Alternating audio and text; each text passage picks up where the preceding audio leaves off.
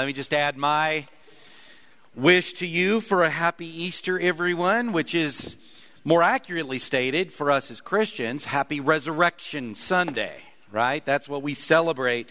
And if you're our guest, you are most welcome. I know that there's many of you that are our guests because you're family of our church family members. I have some of those here myself in town. You're most welcome. And if you're our neighbor and you're taking advantage of the Easter weekend to visit us and worship with us today, you are also most welcome, and you are welcome back. You have stumbled into a very awesome, cool church family. The preaching's a little sketchy, but other than that, this family is awesome. And I know it's tough going to a new church family.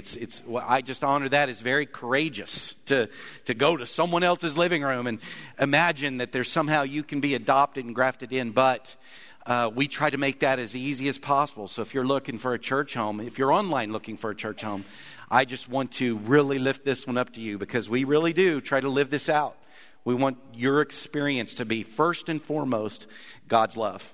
And that's what we need, and that's what we try to deliver. So you've caught us in the middle of a teaching series that we've entitled This is the Way, in which we're following the life and ministry and teachings and work of Jesus through one book of the Bible, the book of Luke. In your New Testament, there's 4 books that start it: Matthew, Mark, Luke, and John. They're all the same story. They all tell, did you know that? They all tell the life and ministry and teachings of Jesus and his work. And we're looking at the 3rd one, written by this guy named Luke. And so while it's typical for me, and it stands to reason that on Easter Sunday, Resurrection Sunday, I think all of my 18 Easters here, I have always used a text a little bit farther in the book of Luke than we are today, or in one of those other Gospels, where we look at the death and resurrection of Jesus. But today we're doing it a little different because of where we're at.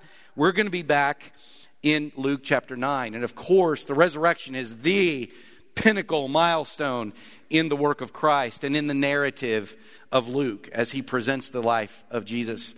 But Luke 9 also has a very significant crescendo, big milestone. And not to leave Easter out, this is where he begins overtly and directly pointing his disciples to Easter. This is the point in Luke 9 where he announces to them who he is and why he's here. And he sets his face like a flint towards Jerusalem to endure that cross in order to get to the resurrection. And so it's pretty cool. So before I read to you the section of chapter 9, that's where we're going to be, I want you to kind of join me in trying to feel what Luke has done as an author, okay? What the Holy Spirit has used Luke to build up to what's about to happen. So starting back in chapter 7, we're in chapter 9. Starting back in chapter 7, Luke has told the stories of Jesus and unfolded and revealed this Jesus in a way that it's lost on us because we just read it as scripture. But it's the first century reader, especially the Jewish reader, would have read these stories in a way where they have to get pretty excited. It's building up because he is sharing stories that fall right in line with the larger story from the Old Testament. This Jesus is a great prophet in line with all the great prophets of the people of God. Elijah, Elisha, Isaiah, and the Jews have had 400 years of silence. 400 years of not having God choose a great prophet and through whom he would come and help his people.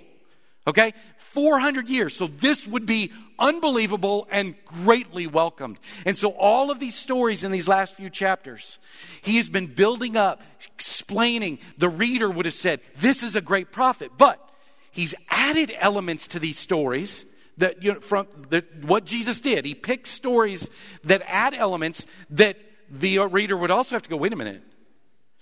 That's not in line with the great prophets. That's something more. That's something awesome. That's something unheard of. That's something more. Who is this Jesus?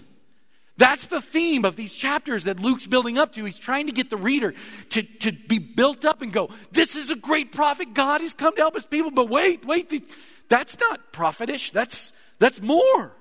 Who is this man? Who is this Jesus? So before we get to our text for today, let me try to give you the cliff notes of how I've seen Luke do this as we studied in the way we have, okay, through chapter 7 up to 9. So he starts in chapter 7, recording where Jesus heals this Roman military leader's beloved servant from a deathly sickness. And then he doubles down and he shares this story of where he comes to a funeral procession and this only son of this widow lady, leaving her in a precarious social position, he's died. And so he raises this boy from the dead. And then Luke says, he puts these words in the people. It says, they were filled with awe and praised God. A great prophet has appeared among us. You see it? They said, God has come to help his people. He then goes into the story of John the Baptist, who's in prison by King Herod. And John the Baptist asks his version in the narrative of, who are you, Jesus? Who are you? By sending a couple of his servants, because he's in prison, King Herod's jail. These servants come and they say, we have this message from John. He says, are you the one who was to come? Or should we expect someone else? Who are you? I thought I knew. Do I? Are you that one? And Jesus mysteriously doesn't answer directly. Instead, he turns around with these messages. He turns around. He heals some sickness over here. He cures some disease here. Here's some blind folks. He gives them sight. And then he turns back around to these messengers. And he says, go back and report to John what you've seen and heard. The blind receive sight. The lame walk. Those who have leprosy are cured. The deaf hear. The dead are raised. And the good news is preached to the poor, the lowest in society. Then he shows Jesus at a formal dinner with a religious leader, a prestigious religious leader. And this sinful woman comes into this dinner and inappropriately and provocatively, out of gratitude and love for Jesus, anoints Jesus' feet with oil. And the host scoffs at both of them. The woman, because she's a sinner, and this great prophet, because if he knew what kind of woman was touching him, he's not a great prophet, or he would know. He would know. Jesus then steps in, confronts this great religious leader for looking down on this woman as if he's not a sinner, and also lifts her up and protects her honor and her dignity. And if that wasn't enough, he then turns and looks at this sinful woman and says what no man has the right to say. No great prophet has the right to say with the authority he said it. He looks at her and says, your sins are forgiven. It's lost on it. This is huge in the narrative here. And Luke puts into the mouth of the other guests in verse 49, the other guests began to say among themselves, here's our question, who is this who even forgives sins? You feel it? He's building up suspense. He then records Jesus on a boat in a legit life-threatening storm with his disciples who are master fishermen. They know how to sail. And Jesus commands the storm to stop, and it does. The storm stops. The waves calm. And then Luke records, in fear and amazement, they asked each other, who is the question? Who is this? Do you see it? It's all through here. Who is this? He commands even the winds and the water, and they obey him. He then records Jesus commanding a legion of demons out of a man, and the legion leaves.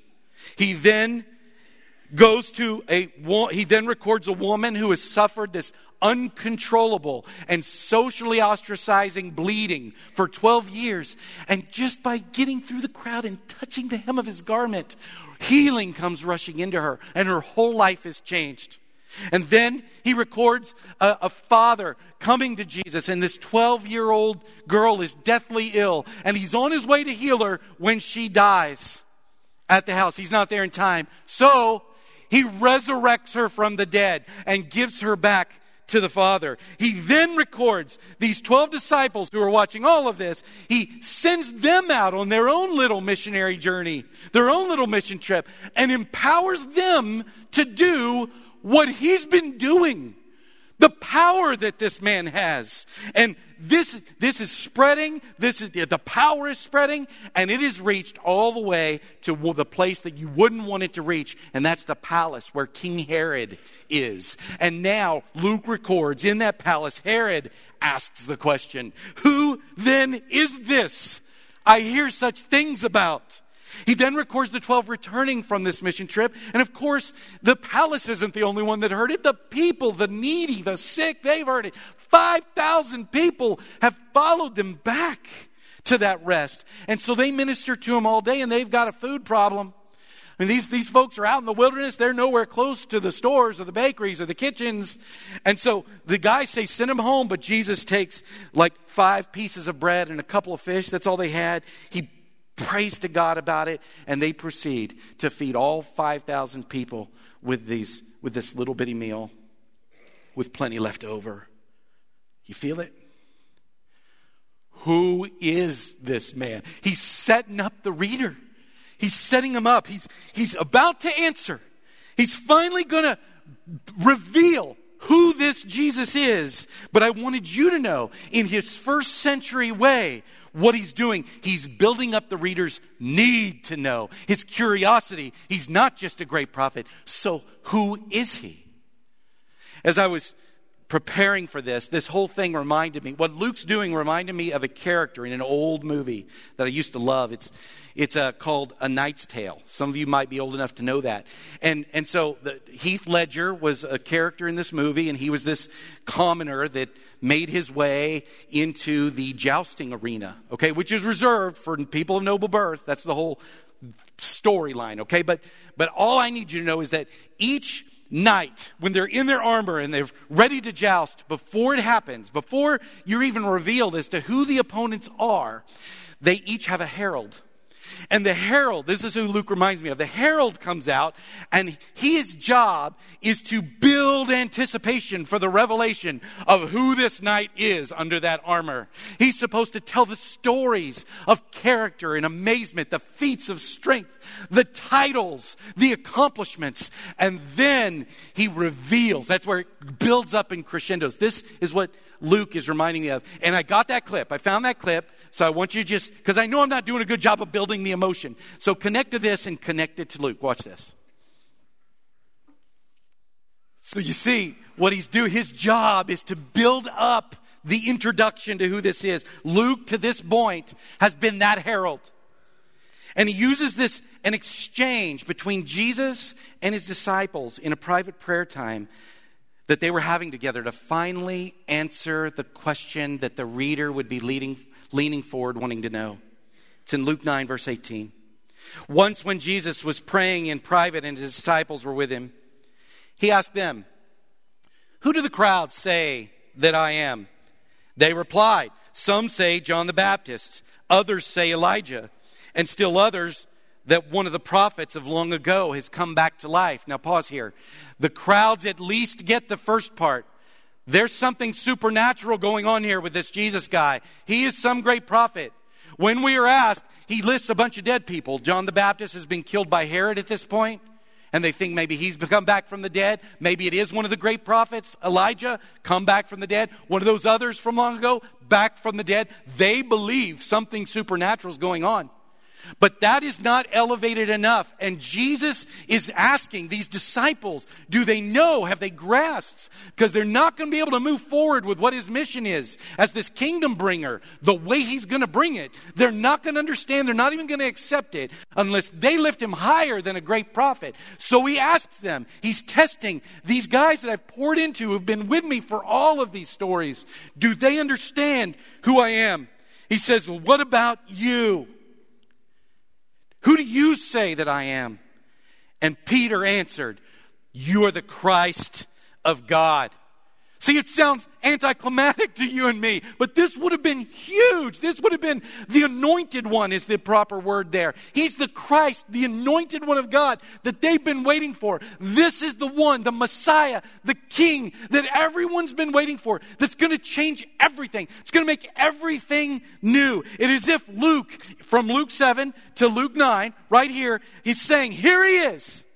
Here he is the healer of sick servants, the restorer of dead sons to widows and dead daughters to fathers, the proclaimer of good news to even the poor, the giver of sight to the blind and sound to the deaf, the healer of the lame and of lepers, the protector of the dignity of even sinners, the confronter of prideful man and the lifter of humble women, the commander of demonic legions and wind and waves, the feeder of the hungry, the forgiver of sins, and the empowerer of others to do these very things that he does. The one, the only, the Christ, the Holy One, the Anointed One of God. I cannot elevate and high enough with my heralding how high Jesus is being announced here. And if that wasn't enough, these profound content-filled words placed in the mouth of Peter. Look at what he does just a few verses later to double down on his glory. It says in verse 28 of Luke 9, about 8 days after Jesus said this, he took Peter, James, and John with him and went up on the mountain to pray. As he was praying, the appearance of his face changed. His clothes became as bright as a flash of lightning. 2 men, Moses and Elijah, show up. They appeared in their glorious splendor, talking with Jesus. They spoke of his departure, pointing forward to Easter. They spoke of his departure, which he was about to bring to fulfillment in Jerusalem. Peter and his companions were very sleepy, but when they became fully awake, they saw his glory and the 2 men standing with him, Moses and Elijah. As the men were leaving Jesus, Peter said to him, Master, it's good for us to be here. Let us put up 3 shelters, one for you, one for Moses, and one for Elijah. He did not know what he is saying. Pause. We know what he was saying. He was saying, that's Moses, who represents the law. The law, we call it the law of Moses. That's Elijah, one of the greatest prophets. He represents the prophets, the law and the prophets. That's Moses and Elijah. Great characters from the past. The greatest, the most esteemed. Jesus, you're with them. Let us create 3 tabernacles. This is how high you are. You're equal with the law. You're equal with the prophets. And he doesn't know what he's saying. And God knows he doesn't know what he's saying because he interrupts him while he's saying it. To say, you're insulting my son. And declaring him his son. He says, when he was speaking, a cloud appeared and enveloped them. They were very afraid as they entered the cloud. And a voice came from the cloud saying, this is my son whom I've chosen. Listen to him. It is as if Luke is picking stories to double down on the glory of Jesus. He's saying, think of the most esteemed people that you can think of, even by God's economy. That's Moses, that's Elijah. And then just try to put Jesus in company with them. But you need to do something. You need to add lightning. You need to add a cloud. And you need to add the voice of the Most High God saying, he's mine. He's my son. He's the chosen one. He's not a group of chosen ones. He's the chosen ones. You're listening to the law? No, listen to him. You have him now. You need not mess around with anything else. And do not put him in such esteemed company as great prophets. That's too low. He's doubling down. So after Peter correctly declares who Jesus is, he says, you're the Christ. What would Jesus follow up with? He's got them. He's got them on the hook for their very profound, somewhat bold, very vulnerable confession. You proclaim that you're the one, you're the anointed one, you're the Holy One of God. Okay, you're that one. Then whatever he says next, you can't argue with. Jesus knew they would need to put him that high to receive and accept him as the king, bringing the kingdom. The nature of the kingdom that they thought he was going to bring was totally different than the nature of the kingdom he was going to bring. And so what does he say? Right after they make this confession, he immediately points them to Easter. He immediately points them to his consummating work, to the kind of kingdom this is. It says in verse 21, Jesus strictly warned them not to tell this to anyone. And he said, the Son of Man must suffer many things and be rejected by the elders, chief priests, and teachers of the law, and he must be killed. And on the third day, be raised to life. He points right to the crucifixion and right to the resurrection. And they have to swallow that whole because of who they now confess that he is. This is not the kind of kingdom they were expecting. From this moment forward in the story, he will continue to declare what it means for Jesus to be the chosen, anointed Son of God, the Holy One, the Christ. And rather than rule a kingdom like every other kingdom tried to rule, rather than conquer like every other kingdom tries to conquer to this day, okay, rather than do that, he is suggesting that he's going to conquer differently, making the very nature of the kingdom that he's the Lord over different. He's going to rule differently by dying and resurrecting. Whatever his kingdom is, that's the nature of it. That's how he accomplished it. That's how he's going to deliver his kingdom. So it leaves us with the same question that those disciples would have had. What does this mean? Reorienting, what does it mean then? What's life about? We have the question of Easter. What does the resurrection of Jesus mean? There's a lot.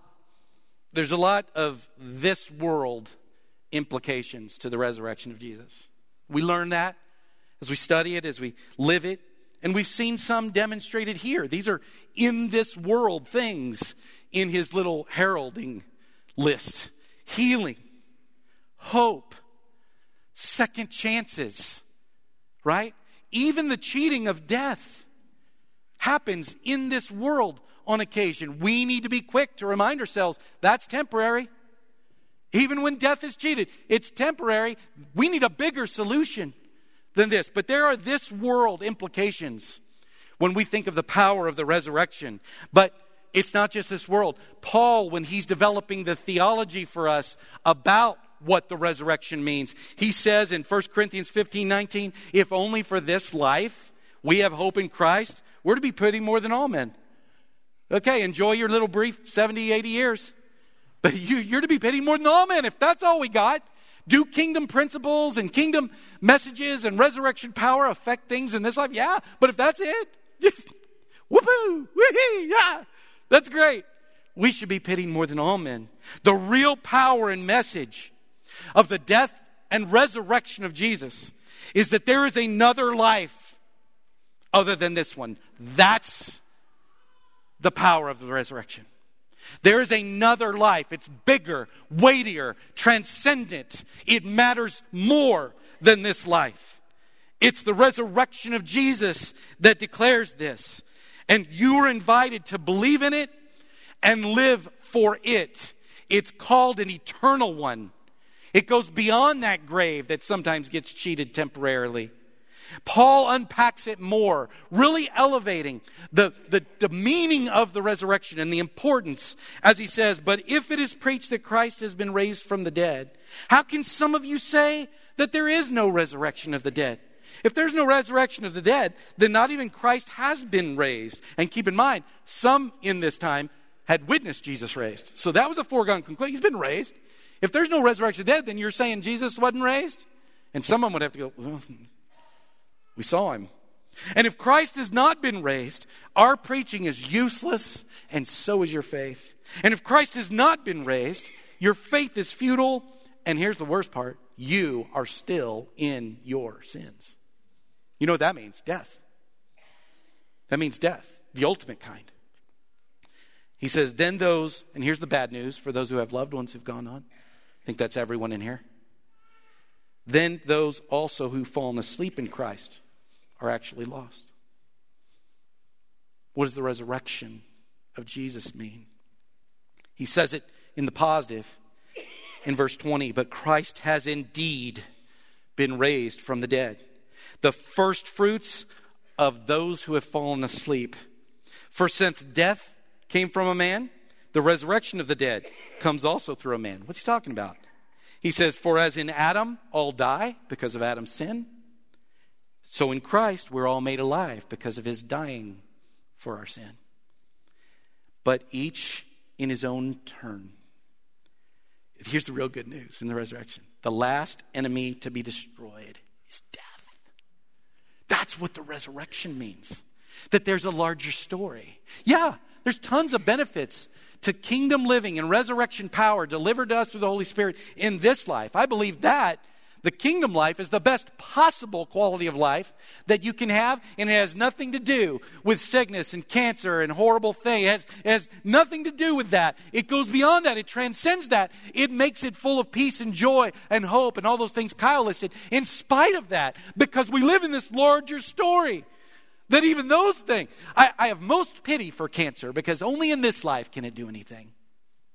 I have the most pity for things in this world that try to attack us because only in this life does it help. Well, any power, we live in a larger one. That's what the resurrection says. The power of the death and resurrection of Jesus is that Jesus took all of that sin on the cross, and it would be useless if it stopped there. But the resurrection consummates what he did. He died for our sin, but then he defeated death. He defeated death. And the resurrection means we have access, not just to the best possible life now, but to that larger life. That larger life that I think you don't even have to go to the Bible. I think your heart knows there's more going on here than this life. When we get in the quiet and still of our humanity, we feel it. We sense it. It's like it's implanted in our heart. There is a verse for that. The Bible says that eternity has been placed in your heart. That eternity is in your heart. There's something in us that knows death is wrong. It's wrong. I want to finish up here. I want to ask, we do this every week, but for those of you who are guests, our ministers and our elders and their spouses are going to get up right now, and they're just going to move around the room, and they're going to station themselves in the balcony and in the back and up here in the front. If there's anything going on, they just want you to know, hey, these aren't perfect people. They're just people who love Jesus, and they're willing to love you. And if anything is going on that you need a prayer about, or if you want to learn more about this Jesus, these folks are saying, I'm with you. I'm your guy. I'm your girl. Please come to me. So here's the deal. The invitation to follow Jesus, never forget this. The invitation to follow Jesus is not about adopting some hard, horrible, difficult set of religious rules that if you follow well enough or if you're moral enough, you might get into heaven. That's not in the Bible anywhere. It's not there. The invitation to follow Jesus is the invitation to live in this larger story. And again, it's one that I believe every one of our hearts tell us is true. For any of you who've lost somebody painfully, even a dog, you lose a precious dog. I mean, your heart hurts. It's like an injury. It like feels wrong, doesn't it? Death feels wrong. You don't have to be spiritual. You don't have to be anything. It feels wrong. It's painful. There's something in our heart that tells us it's not right. It's not right. And if something doesn't come and save us, it ruins the rest of our life. Because you can't get it back. You can't get that person back when they die. It's like our own hearts testify to the reality that there's something more going on, that there is a larger story. And the invitation to follow Jesus is to not only just believe that there is a larger story, but to know that there is something for that hurt. There is something for that death. Our hearts, our minds, our souls are telling us the same thing that Easter tells us, that the resurrection tells us, that we aren't really supposed to die. You ever thought of it like that? That's how the story started. Garden of Eden, they were never supposed to die. Sin brought death. Our hearts have that echo, that eternity is in our hearts. We know we need the message of Easter. Look, the question's for you too, just like Jesus did for them. It's for you. Dimitri reminded us of this. He said, who is he? Who is he to you? Who do you say he is? Just a great teacher? Okay. Take his great teachings, apply them to your life. I think your life will be better. But if only for this life you follow Christ, you're still to be most pitied. And it's not because it's not beneficial. It is. It's because there's so much more. It's because there's so much more. It's so much better than that. It goes for eternity. Do you believe that Jesus Christ is the Son of God? If you do, based on that belief, you are forgiven of your sins. And you're a member of a kingdom that infects and impacts your life now, but steals death and just turns it for believers into another birth. How much joy is there at the birth of someone? That's what death is for you. If you will follow Jesus and you're a member of this kingdom of Easter, this kingdom of the resurrection. If you want to know more, we're learning more all the time. And we would love for you to join us in that journey. Come to any of us. Let's stand and let's sing of this great God. And happy Easter, church. Happy Easter.